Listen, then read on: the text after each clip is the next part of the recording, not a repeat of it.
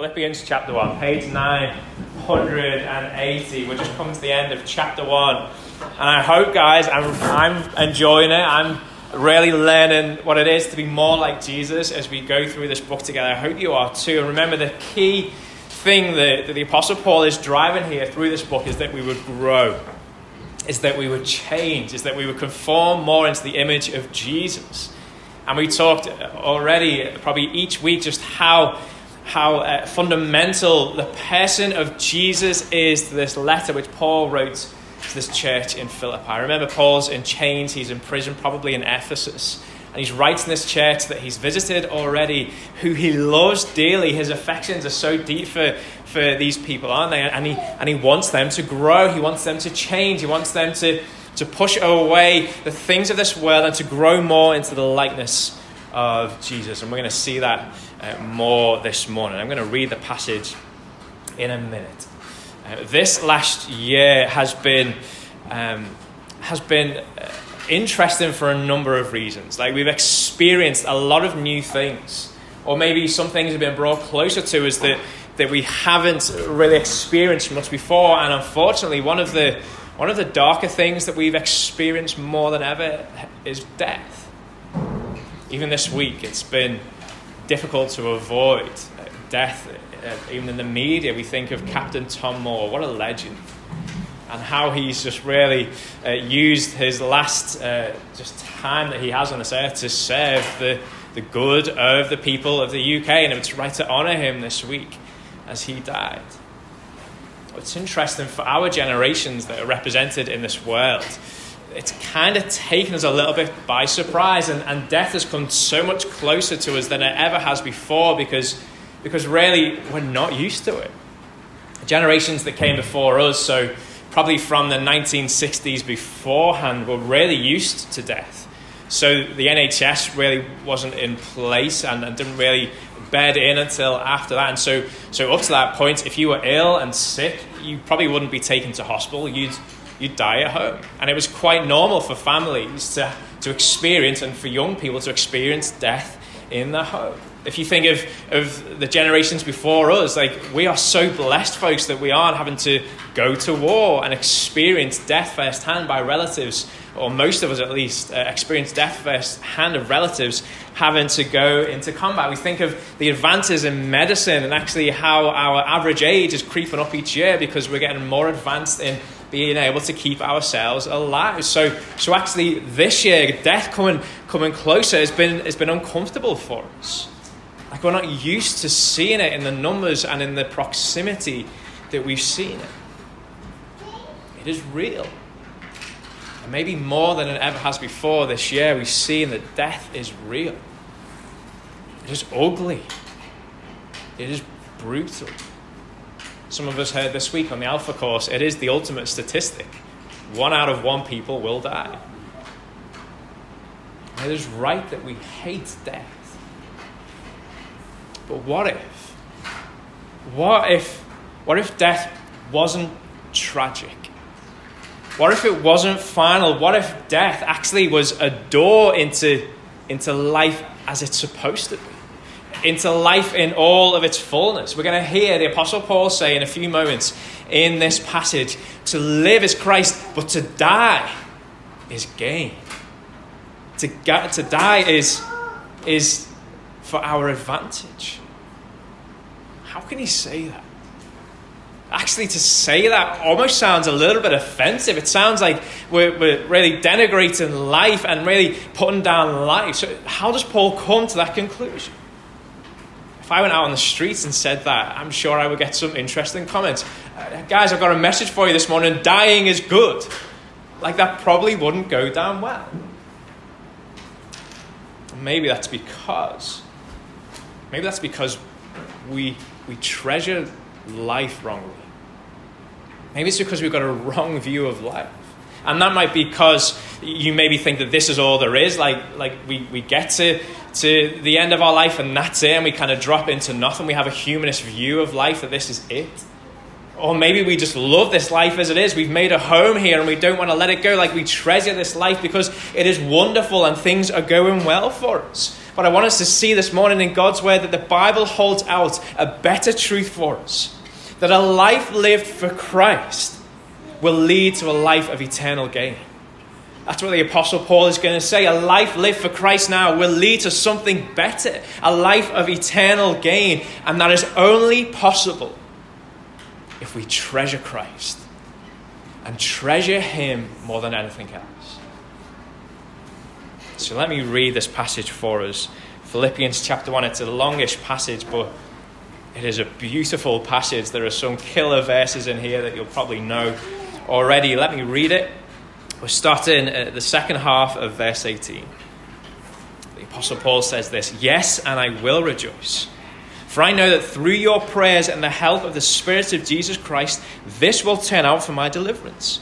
As it is my eager expectation and hope that I will not be at all ashamed, but with full courage, now as always, Christ will be honored in my body, whether by life or by death. For to me to live is Christ, and to die is gain. If I am to live in the flesh, that means fruitful labor for me. Yet which I shall choose, I cannot tell. I am hard pressed between the two. My desire is to depart and be with Christ, for that is far better. But to remain in the flesh is more necessary on your account. Convinced of this, I know that I will remain and continue with you all for your progress and joy in the faith, so that in me you may have ample cause to glory in Christ Jesus because of my coming to you again. Only let your manner of life be worthy of the gospel of Christ, so that whether I come and see you or am absent, I may hear of you that you are standing firm in one spirit, with one mind, striving side by side for the faith of the gospel, and not frightened in anything by your opponents. This is a clear sign to them of their destruction, but of your salvation, and that from God. For it has been granted to you that for the sake of Christ, you should not only believe in him, but also suffer for his sake, engaged in the same conflict that you saw I had and now hear that I still have." For Paul, living and dying is for the glory of Jesus. He wants to live for the glory of Jesus, and he wants to die for the glory of Jesus. What about you? Do a little exercise here just for a moment. Fill in the blank. For me to live is... what is it? For me to die is... see, what we live for will ultimately dictate what we die for. So if you answered to that question, then for me to live is comfort, then for you to die is to be comfortless. Or for me to live is to accumulate power. Well, for you to die, it's all going to go. So for you to die is to be powerless. For me to live is to make a good life for my family and to provide for them. Well, if that is what you are living for you to die is to be without all of those things and to be without your family and being able to provide for them. The Apostle Paul, the answer to those questions is Jesus. For me to live is Jesus. It's for his glory. For me to die is Jesus. It's for his glory. And to live in that way is to live in a way which you can take something with you. You cannot take power with you. You cannot take control with you. You cannot take comfort or family or possessions with you. But if you are in Christ, for you to die is just to get more of that. This first half of the passage, the Apostle Paul shows us what that looks like for him. What it looks like for him to live for Christ and to have a perspective where dying is going to be for Christ. And remember, this is all about, for Paul, this is all about treasuring Christ. That's how he gets there, by treasuring Christ more than anything else. And so 4 ways he shows us how he does that in this first half of the passage. First, in verse 18, he finds that he's able to treasure Christ by rejoicing in Christ. Yes, and I will rejoice. He said that twice now. He said that at the start of verse 18 and again at the end of verse 18. Yes, and I will rejoice in Christ. Now remember Paul's circumstances. He is in the most rejoice-less situation that we can think of. He's in a jail away from his friends, being oppressed. He's sick. He needs people to come and help him and feed him and provide for him. He's being constrained. And yet he says, I will rejoice. How is he able to say that? Well, folks, because we rejoice in what we value, not in our circumstance. We rejoice in what we value. And what does Paul value? Christ. And he has Christ with him. And he sees Christ work. And what did we see last week? The gospel is advancing all around him. He sees Christ moving. He sees Christ working. He sees Christ growing in his own life. He sees Christ growing in the life of the Philippians. And so he says, I will rejoice. Because I value Christ. I treasure Christ more than anything else. Verse 19, he relies on Christ. Listen to this. I know that through your prayers and the help of the Spirit of Jesus Christ, this will turn out for my deliverance. He's actually quoting directly from Job.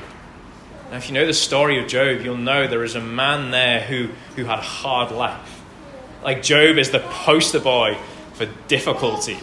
Like, he has everything taken away from him. But he comes to a position in chapter 13 of his book of Job, where he is able to see that God is going to deliver him. He has a confidence that God is going to deliver him. And Paul quotes directly from Job chapter 13, verse 16. He's using a Greek translation of the Old Testament. And he says the same thing that Job says. He has a confidence that Jesus Christ will deliver him.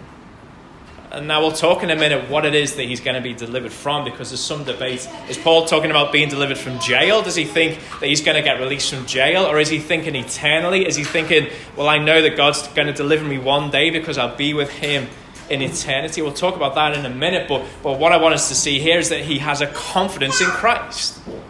In the midst of his difficult circumstance, he has a confidence in Christ. And his confidence, did you see what it was fueled by? The prayers of the Philippians. And the help of the Spirit.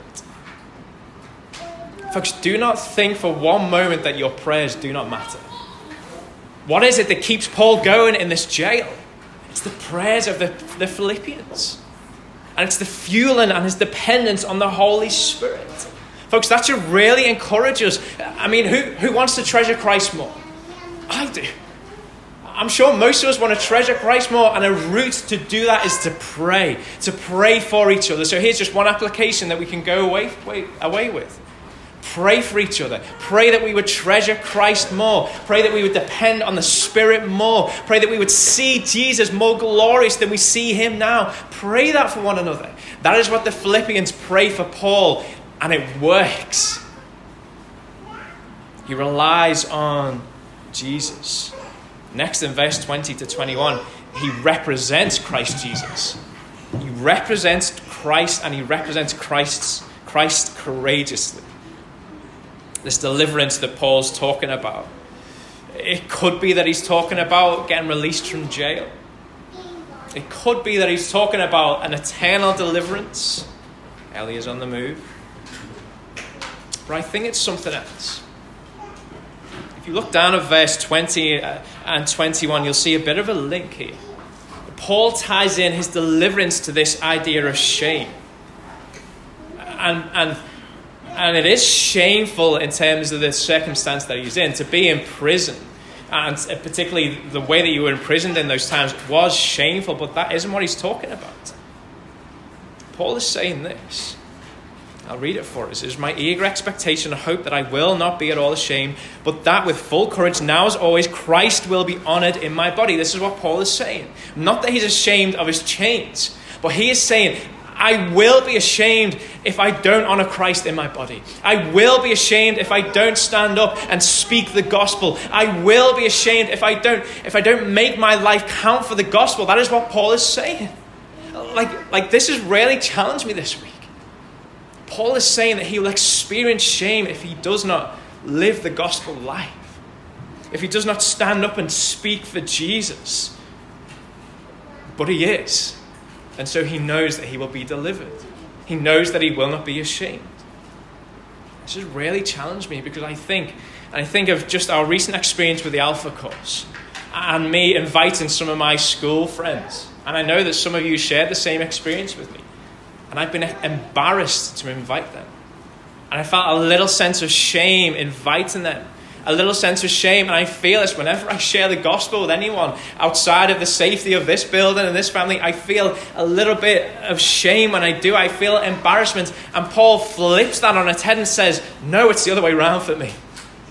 I would feel shame if I didn't. Wow. And let me just say this, Paul isn't some kind of super Christian here. It's not like he's got some extra power that we haven't got. Do you know what makes the difference for Paul? He treasures Christ. More than anything, he treasures Christ. And so he's able to say, do you know what? If I don't speak, if I don't live the gospel life, that is when I feel shame. Wow. Next thing we see in verse 22 to 26 is that he seeks to treasure Christ by serving Christ's community. Paul has this wrestle.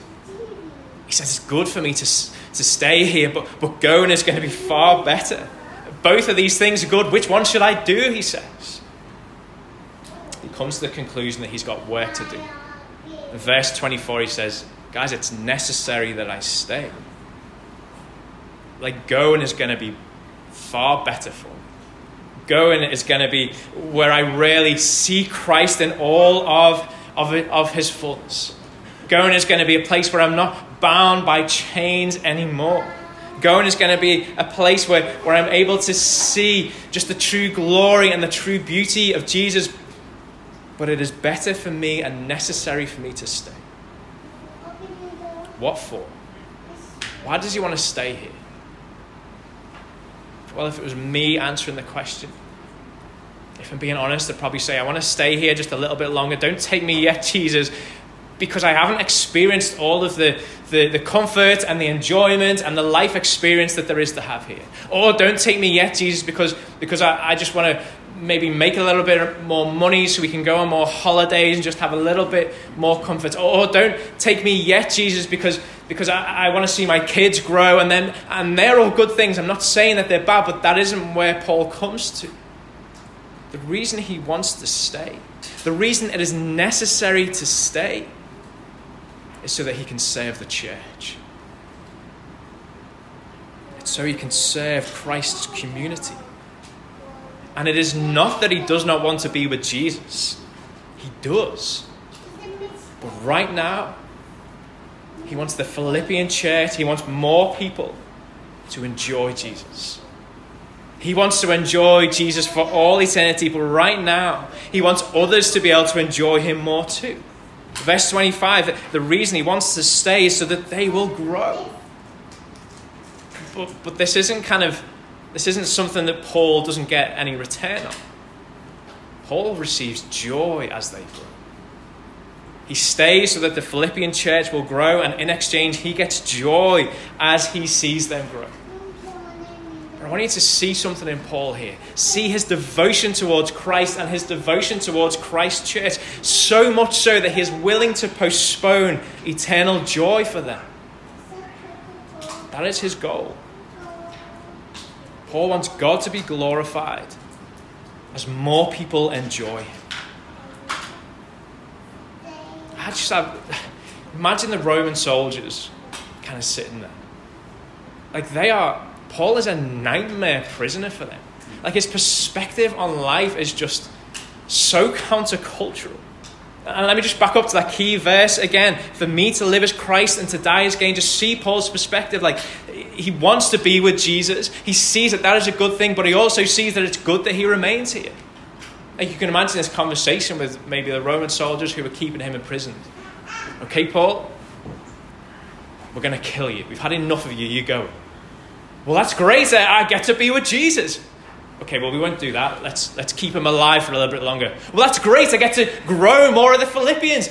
Okay, well, and he's just a nightmare. Like, whatever they do, he's going to glorify Christ, and he's going to pour into the church, and Christ is going to be glorified. Folks, that is the kind of life that we should live, and we can live, if we treasure Christ more than anything else. For him to go is great, and he's looking forward to that day. But he also sees so much glory and so much to be done now. He wants to pour into the life of the Philippians. He wants to serve them. And in verse 22, he says, that is fruitful labor for me. Now we need to be careful here. Like verse 21 is that coffee cup verse, isn't it? For to me to live as Christ and to die as gain. We love that verse. Many of us know that off by heart. But it is not enough just to say that. It's not enough for us just to say, yep, I'm in. For to me to live as Christ and die as gain. It's not enough. We actually have to live in that way. That's what Paul does. Fruitful labor, he says. He's going to stay, and that's going to be fruitful labor. What does labor mean? Work. If we are going to say for to me to live as Christ, then we need to live in that way. We need to serve him. We need to serve his church. And actually, it's interesting. If Paul is indeed in Ephesus here, he eventually gets back to Philippi again. You'll see that in 2 Corinthians chapter 1 or Acts chapter 20. He eventually does get back there. If that's where he's imprisoned in Ephesus at the moment, he gets to be with them again. He gets to pour into them again. He gets to help them grow and receive the joy that he talks about here as he sees them growing more into the likeness of Christ. Folks, I want to say it again. Paul is only able to say these things because he treasures Christ more than anything else. He isn't a superhuman. He's an ordinary man filled with the Holy Spirit, relying on the prayers of the people with a vision for the glory of Jesus. And that results in him being someone who might look radical to the Roman soldiers, but someone who can look just like you and I. Someone who lives to usher in the glory of Christ and the joy of Christ's community. We read verse 27 as he closes off this first section. He says, "Only let your manner of life be worthy of the gospel of Christ, so that whether I come and see you or I am absent, I may hear of you that you are standing firm in one spirit with one mind, striving side by side for the faith of the gospel." Paul kind of gives us his example. In the first few verses, he says, this is what it looks like for me to treasure Christ. And now he moves on to say, okay, this is what it will look like for you. He says, let your manner of life be worthy of the gospel. Some of you at the bottom of your Bibles, if you've got an ESV, will see a little footnote. That little phrase there can be translated as this: live as citizens in a manner worthy of the gospel. Philippians, live as citizens in a manner that is worthy of the gospel. And the gospel is central to this whole letter, and it's central to all this argument that Paul's building, and we're going to see the apex of it next week as Mark comes and preaches chapter 2, the start of chapter 2. We're going to see just a wonderful, beautiful picture of the gospel. Paul is saying right now in this verse, he says, let your life live as a citizen in a manner that is worthy of that, in a manner that reflects and lives in response to that. Live in a way that lives out of a response to the gospel. Folks, let me just help us there. And let me help us kind of treasure Christ a little bit more. Paul isn't just trying to beat up the Philippians and say, you need to live in this way because you should. Or you need to live in this way because I should. No, he says the motivation for gospel living, the motivation for living in this way is the gospel. The motivation for treasuring Christ is to see Christ, is to see the gospel. It's to see that, folks, every single one of us, our sin is destined for hell.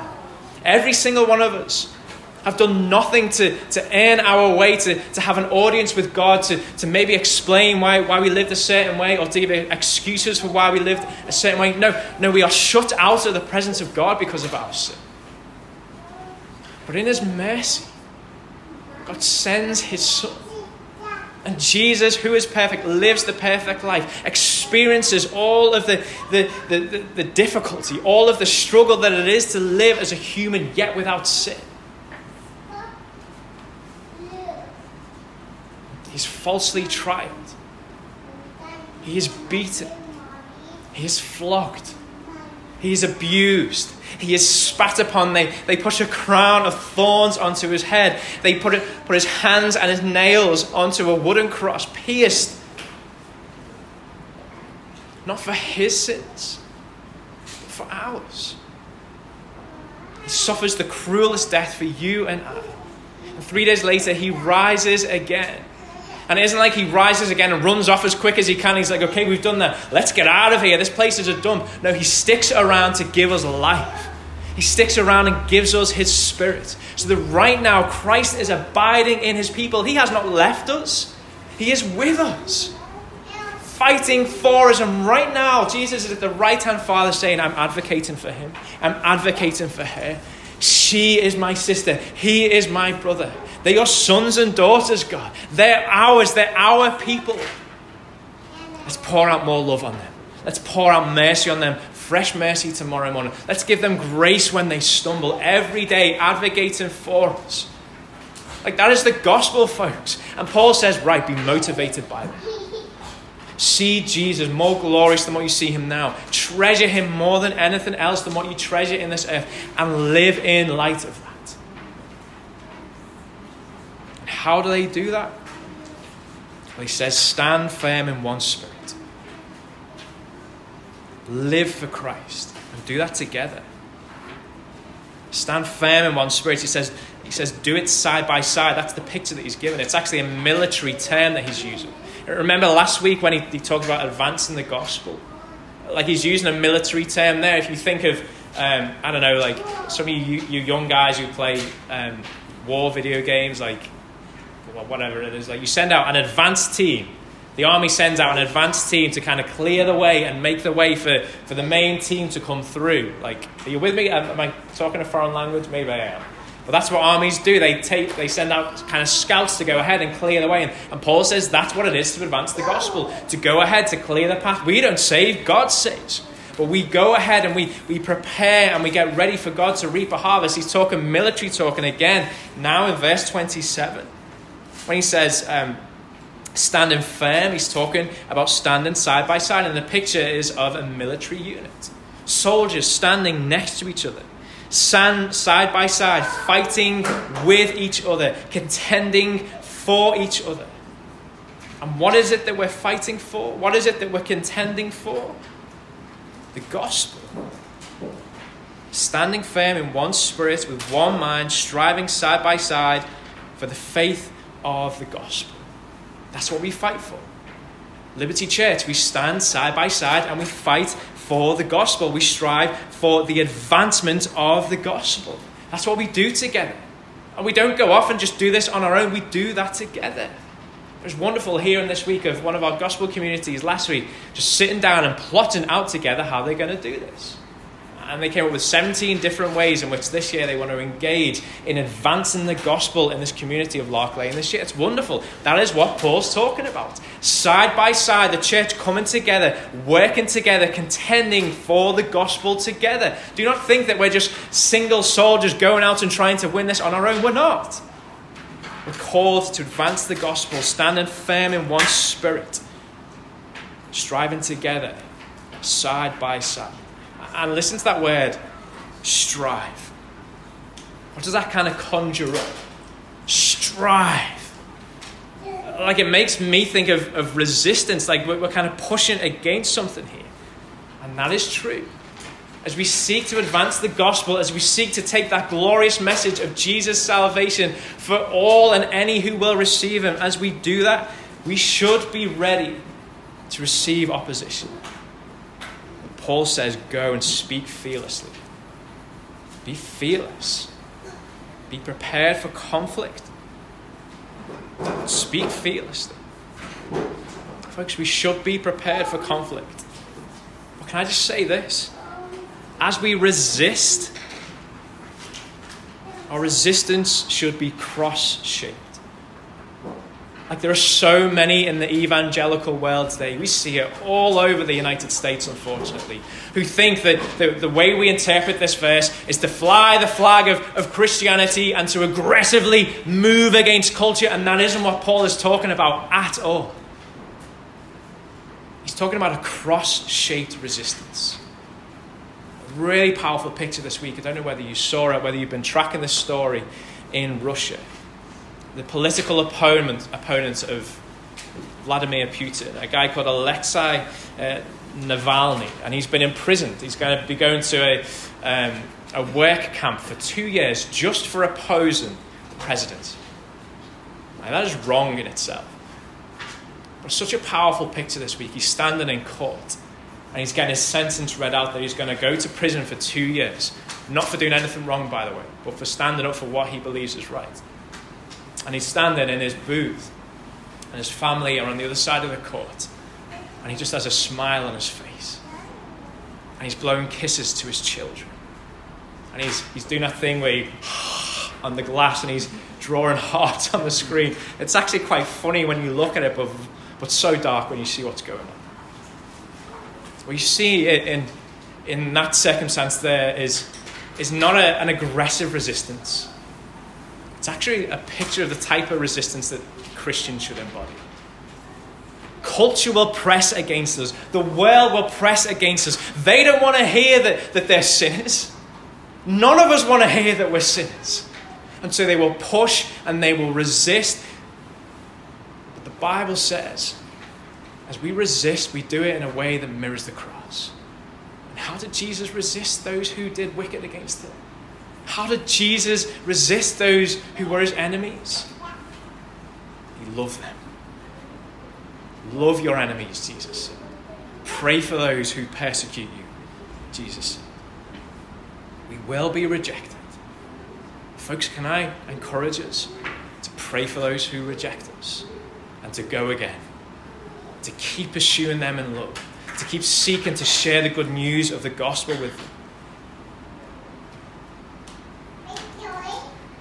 Our opponents will come, and as Paul ends out chapter 1 here, he encourages again for us to withstand them with a fearless opposition. See, the gospel presents this devastating realization. If this message that you are telling me is true, then I am not the God that I think I am. And I'm much worse than I thought I was. And that realization will lead some people to salvation, but it will lead others to deeper opposition. The picture that Paul paints in these last couple of verses is that the life of a disciple will be a life of suffering. Paul says it's okay. God has got you.